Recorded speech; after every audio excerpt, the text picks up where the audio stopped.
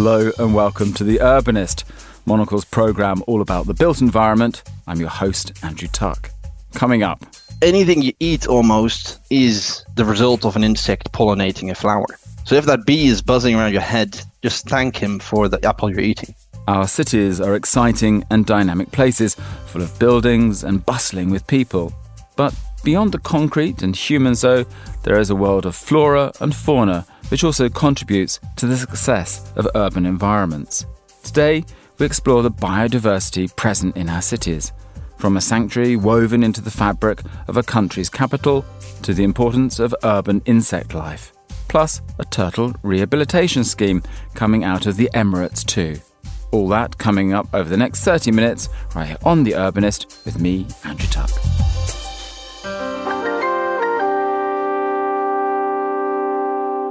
The plants that grow, the animals that scurry, and insects that crawl about our cities are just as important to the urban environment as a reliable transport system or a vibrant central square. Creepy crawlies, as the nickname suggests, are an often maligned group of creatures, but we rely on them as cleaners, pollinators, pest controllers, and even as food for other animals. DNA Insect Scan is a new biodiversity measurement tool from SGS and the Dutch horticultural specialist Mobilane. It uses DNA testing to measure the effectiveness of natural urban habitats for sustaining insect life. And I'm joined now by Willem van Strien, Innovation Manager for the Global Biosciences Centre at SGS Search. Willem, thank you for joining me. Now, I wanted to start by asking you about these green spaces we often see tacked onto the side of buildings or springing from a planter box on a rooftop. Are these actually good places to actually sustain any insect life? They certainly are. I mean, for us, it looks like a barren landscape maybe, but that means there's ecosystem. There's even soil where they can lay their eggs, and there's plants and flowers they can visit. And in fact, I think every little thing we do matters. It's all the little things we did that got us in the situation of massive insect decline. And the fantastic thing about insects is they can recover very fast. I mean, they've got a short life cycle, have a lot of offspring. So anything we can do to give them a bit more help is pretty much an immediate effect. And if you look in our cities, it actually, if you now look at how we deal with agriculture outside our cities, it can be seen as a safe haven. Huh? There's pesticides used, there's monocultures in some rural areas. So I think we really have no choice to give them this safe haven in our cities as well. And tell us, what's the benefit of having creepy crawlers and insects running up and down your house? Tell us, what's the good thing about it? So, I mean, yes, they're seen as a nuisance for many people and a pest maybe. But if you step back and understand what they're doing for us, they're a fantastic group of organisms, right? So they supply what we call these ecosystem services. And in fact, if you think of it, they're in massive decline. So I think in the last 30 years, we've lost 80% of the biomass in Europe. And that brings us into a situation where it's very risky to understand what happened next, right? So that's these planetary boundaries. We have to bring those populations back. But if you look at their individual functions, it's like anything you eat almost is the result of an insect pollinating a flower. So if that bee is buzzing around your head, just thank him for the apple you're eating. And if you have a housefly in your house, the maggot on an early life stage has caused your organic waste to be reduced around your house. And if there is a wasp flying around, that helps with pests. I think the most important thing is that they regulate systems. And if you have got a biodiverse set of insects around, that means there's almost always food for birds and other mammals and frogs. If that's not the case, there can be times when there's really a food scarcity and these birds also cause their demise. Then when the next hatching of insects or grasshoppers occurs, that becomes a plague. And so if you think of that and you put that in the context of a wasp annoying you during your lunch and sort of Google the locust plague of the last couple of years in the Middle East, then I think that the answer is very easy. Now, tell us, you work for a company called SGS Search, and they, in collaboration with others, have come up with this idea of a DNA insect scan. Could you tell us a little bit just about what you do at SGS Search and what this scan is? Yes, so SGS Search services the built environment with inspections, analysis, and certification. It's part of the SGS group, which is globally operating, and it's sort of the largest testing, inspection, and certification company. I'm the innovation manager for the Global Biosciences Center. So we develop innovation in the space of biosciences or biology using DNA analysis and microbiology and ecology. And one thing we developed relatively recently is this DNA insect scan. And this is based on a concept called environmental DNA. So it relies on the fact that any organism leaves DNA in the environment they interact with. It's sort of forensic science. We capture that DNA, sequence it, and then identify the species that left it there. It's traditionally used in the aquatic environment, maybe for 10 years already, but we saw the need in SGS to move that into the terrestrial realm and target this much overlooked but very critical group, the insects. And it aligned well with what we saw that municipalities and project developers were talking about when they mentioned biodiversity. They all mention insects. And many resort to measures linked to green spaces to achieve that. So we wanted an independent metric between what can be controlled, the choices in greenery, and then this probably the most informative metric in our environment, the status of these insects. For developers, as they begin to persuade city governments to give them planning permissions, as they try to encourage locals that their project is good, is this addition of biodiversity on a building increasingly seen as an important element of doing good, but also winning favour and making sure that a project is seen as appealing? Everybody wants to do something, but many are confused on what the best impact would be, right? And our approach is that you can make the choices you want. We'll offer the independent data on what this does with the first metric following that, so the insects. And I think with that, the way we report it out is that we don't only give the list of names of these 100 insects, we show off pictures. So it makes it something you can relate to. You can actually look, oh, these critters are coming onto my green wall or my green roof. And that helps you understand, helps you maybe influence your neighbors to do the same. And tell us about this partnership. So Mobilane is a big horticultural company, and they offer these green systems, simple solutions for people who want to add green walls, for example, to their homes, to their offices. Tell us what that partnership is about. Yeah, so once we developed this insect scan, we realized that not everybody was caring about this, but we realized that the clients of Mobilane did. They care about this biodiversity aspect. And Mobilane developed this fantastic system. It looks amazing, but I think their system design really adds a benefit for this biodiversity because they have a substrate, they have plant choices, watering systems, and they link it into a way that is really sustainable, right? So the systems are modular, reusable, recyclable. They are lightweight, so you don't need structural changes, and they can use little water or even rainwater. So it's a sustainable solution. It looks fantastic and then enhances biodiversity. So we wanted to allow these customers of them to measure that impact and use that in a positive way to talk about these topics. That it's not only doing this for the looks, it's also doing it for actual things that matter beyond that, like the biodiversity. And finally, just tell me, for people thinking about what they can do, does it help if you've got a house and you add an element of a green wall? If you have a flat roof and you plant it out with plants, is that an important addition to the health and the environmental sustainability of our cities?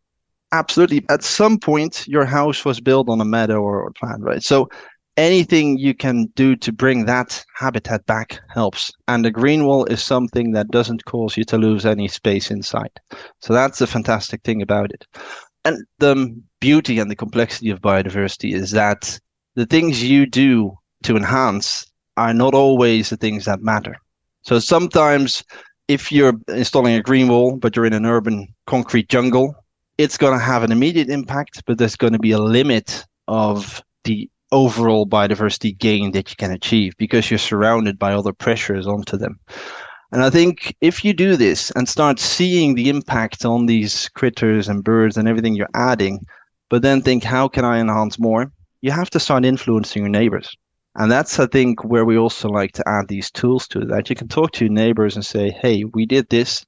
Can you do the same? And then we get into a motion of a snowballing effect that we get these large corridors. So it starts with a single seed, I would say, and then influencing the others. Willem van Strien there from SGS. Now, as we heard, one of the big benefits for having a healthy insect population is the effect on plant pollination, which can also play a big role in urban food production. My next guest, Beth Nichols, is a research fellow for the School of Life Sciences at the University of Sussex, and she's been researching how a diverse population of pollinating insects can help prevent food deserts and enable better access to affordable fruit and vegetables. Beth, thank you for speaking with me today. Can you first tell us about that term food desert? What does it actually mean? So those are kind of areas typically in towns where people really struggle to access fresh or nutritious food. That might be that, the only shops that they have that they can buy food from are kind of small convenience stores, and they really have to travel pretty far out of their local area to find kind of fresh and nutritious food. Now, one of the reasons this matters, as you say, is about nutrition and about the health of our cities.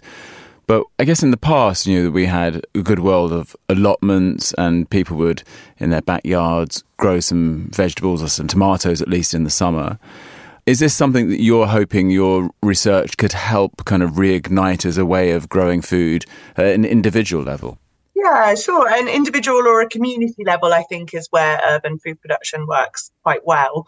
We've done some work looking at kind of how much food can you produce in a kind of small area like the size of an allotment or a garden. And the results were quite surprising. So actually those kind of small growing spaces where people maybe use more environmentally friendly methods of growing food can be really productive. They can kind of produce plenty of food for people to eat, even on a small scale. But one of the things that we don't really know is which insects are important for pollinating those crops and whether we have big enough populations of those insects in urban areas to pollinate the food that we want to grow.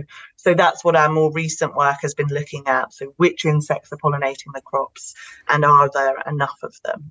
So Beth, tell us a little bit about the research, how you've gone about it and what you discovered. So with this research, we actually worked directly with the growers themselves. So they helped us with collecting the data. They became what we would call a citizen scientist. So we train them in how to conduct these surveys of their own allotments or gardens.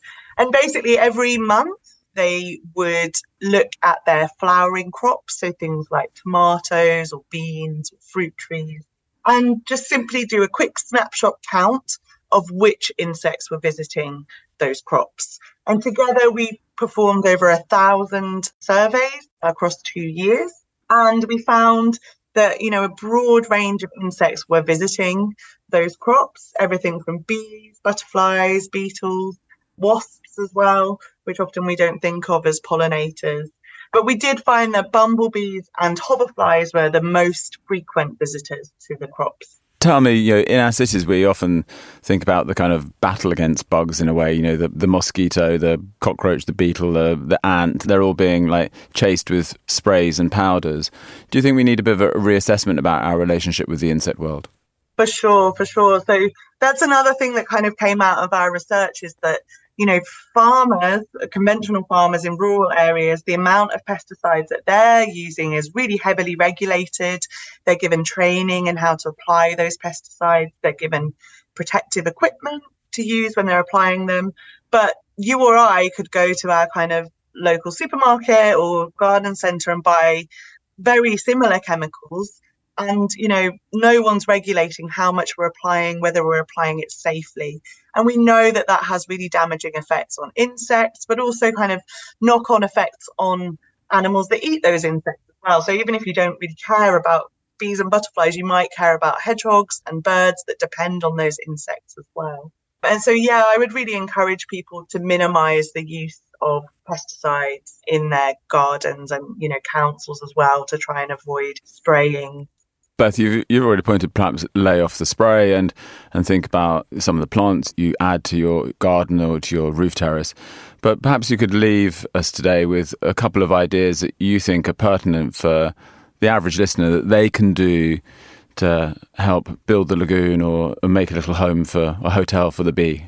Yeah, so I would encourage you to actually be a bit of a messy gardener. So I think we have a tendency to be really tidy, but if you can leave some areas of dead wood or some longer patches of grass. They're really important for insects to kind of hide away in and to overwinter in as well. There's lots of great tutorials about how to build your own bee hotel or a hoverfly lagoon, and they're really great activities to do with kids as well. And I think you'll really get a kick out of seeing that wildlife starting to use the habitat that you've created. And then planting some bee-friendly or butterfly-friendly flowers. Not only do they look really nice, they'll also be providing food for those insects as well. Beth Nichols, thank you for joining me today on The Urbanist.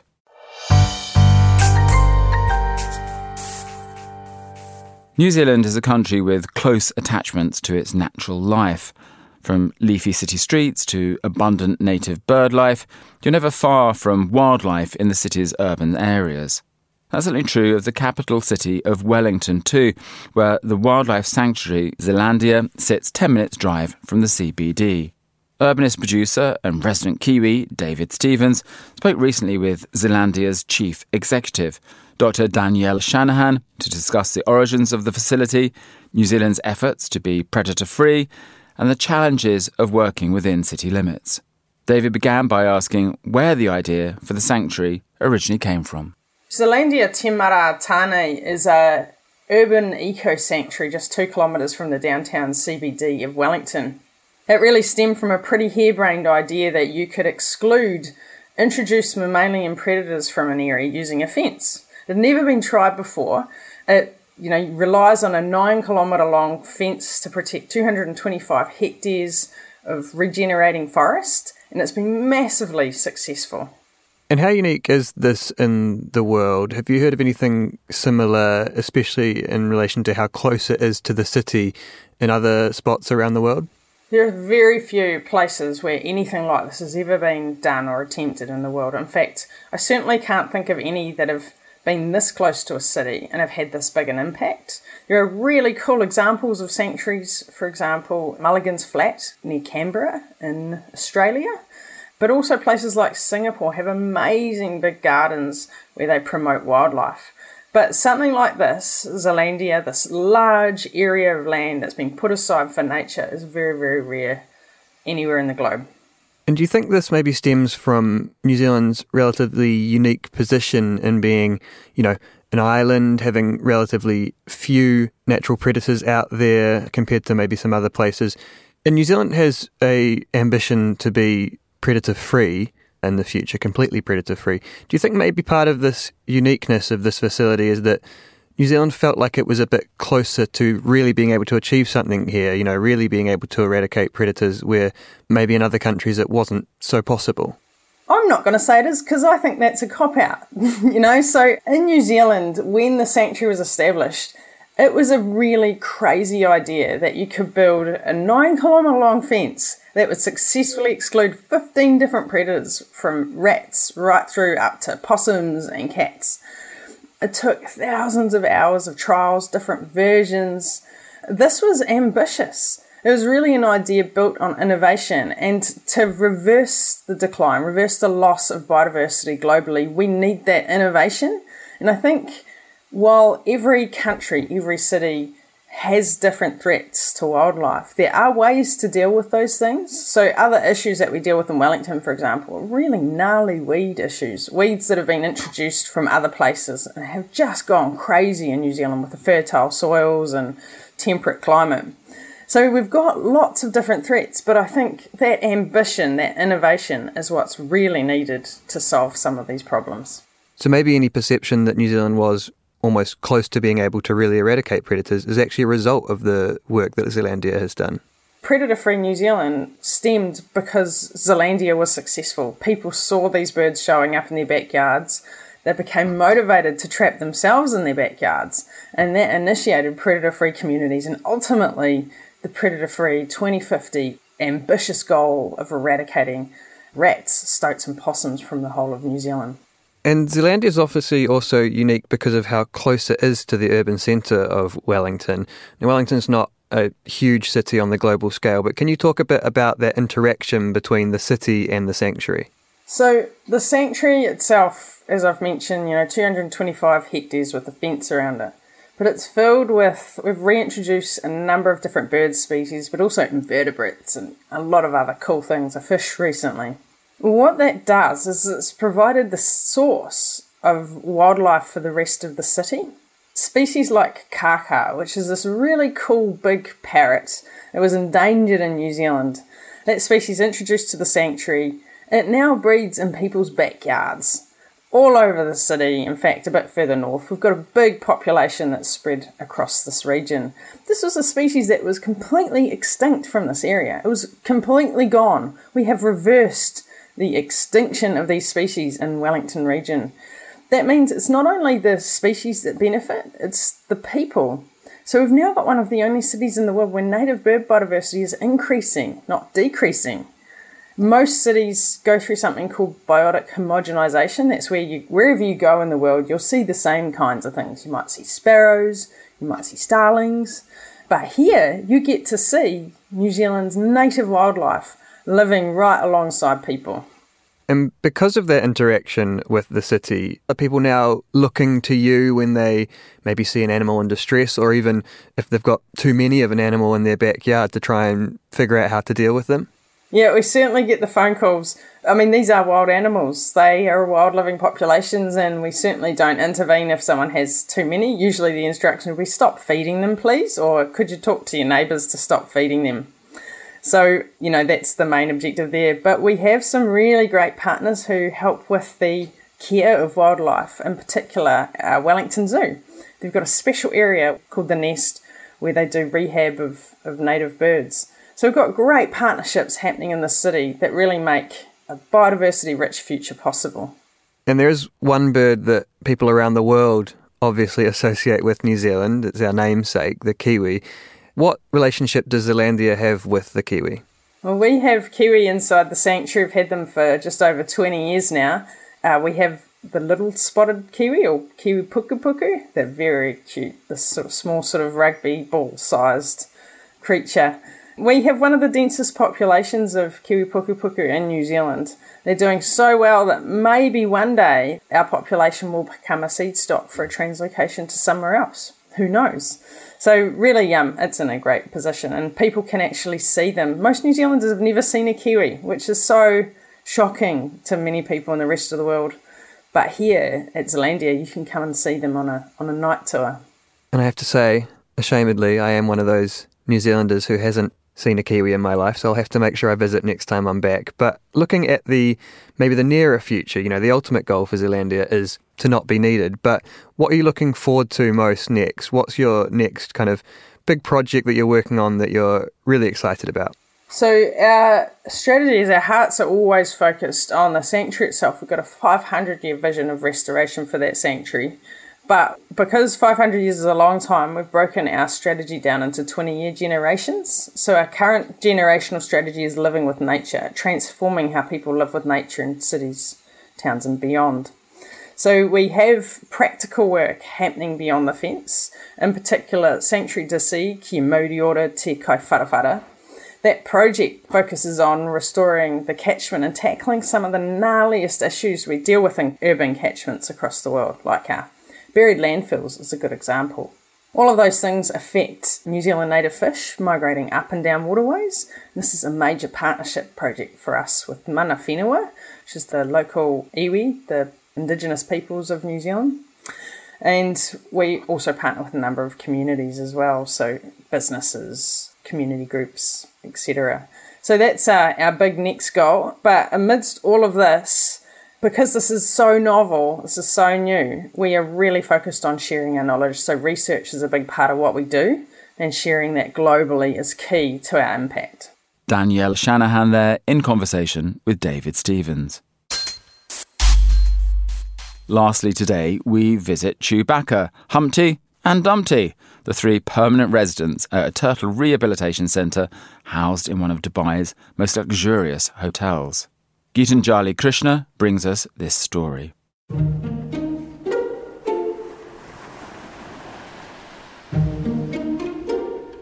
It's a sunny morning.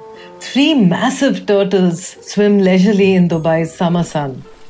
Every now and again, they rise to the surface with pops and splashes, gleaming a burnished gold against the emerald green water. And each time they do, guests in the waterside cafe at the Jumeirah Al Nasim ooh and ah as the Burj Al Arab glitters in the distance. This is conservation, done Emirati style. The excellent Dubai Turtle Rehabilitation Project rescues and rehabs marine turtles in trouble. And as it's the brainchild of the Jumeirah Group, which owns Burj Al Arab among other hotels, the rescued turtles live in splendid luxury in the beachfront 5-star hotel, the Jumeirah Al Nasim. It's a far cry from the troubles that they often face in the Arabian Gulf, which is home to 5 of the world's 7 species of marine turtles. They collide with boats, become entangled in fishing nets, the sudden changes in sea temperatures cause abnormal barnacle growths on their shells, and most commonly, they ingest marine plastics that clog their insides. In that sense, the rehab project at the Jumeirah Al Nasim is an important one, for it operates a helpline so that people can report sick or injured turtles, which are then picked up and treated here. Unpredictable weather and unseasonably cold winters in the Gulf are giving grief to many, especially younger turtles. That's why the most sick turtles are brought into the project during the winter months of December, January, and February. Barbara Lang-Lenton, the director of the project, oversees their treatment, the surgeries to repair their torn carapaces and injured flippers, and much more. As the summer heats up the ocean waters, the turtles who make a full recovery are destined for a globe-trotting life, like many of the guests at the hotel. They get a heartwarming send-off from Dubai locals, hotel guests, students, and the hotel staff on the beach that fringes the Burj Al Arab. Guests also help with the daily feeding, especially of the 3 permanent residents of the lagoon. Chewbacca, named for the many blistering barnacles on its carapace, Humpty, whose carapace developed a hump because of a bad injury, and Dumpty, who's the friendliest of them all. On a sunny afternoon, I find myself in the company of a dozen guests, delighting at the sight of Dumpty swimming right up to them to accept an offering of cucumber. Later, we all linger to read the posters about marine turtle biology, especially the ones about the critically endangered hawksbill turtles. These have been traditionally hunted for the table as well as for their very ornamental shell, which is used to make everything from spectacles to jewelry. And later, Barbara and I partake of the hotel's elegant turtle-themed afternoon tea. Delicate pastries, savories, and scones arrive atop a specially commissioned turtle sculpture. A portion of the proceeds from the tea, I'm told, go right back into the turtle project. As we tuck into scones with date compote and clotted cream, Barbara explains that all these experiences serve a crucial purpose, given that there are barely 8,000 hawksbills left in the world today. We gaze upon the iconic Burj through the picture windows and she tells me, it's crazy to think that there are more guests in Jumeirah Group hotels right now than there are hawksbills in the wild. Meanwhile, back in the luxurious lagoons of Jumeirah Al Nasim, the rescued turtles recover their strength. Hopefully, soon, most of them will be rewilded, and then they'll swap their high life for the high seas. My thanks there for that report from Geetanjali Krishna. That's all for this week's episode of The Urbanist. For more from the world of urbanism, sign up to the podcast to get new episodes every week. And subscribe to Monocle magazine at monocle.com. Today's show was produced by Carlotta Rebello and David Stevens, and David also edited the show. And to play you out this week, here's Talking Heads with Wild Wild Life. Thank you for listening, city lovers.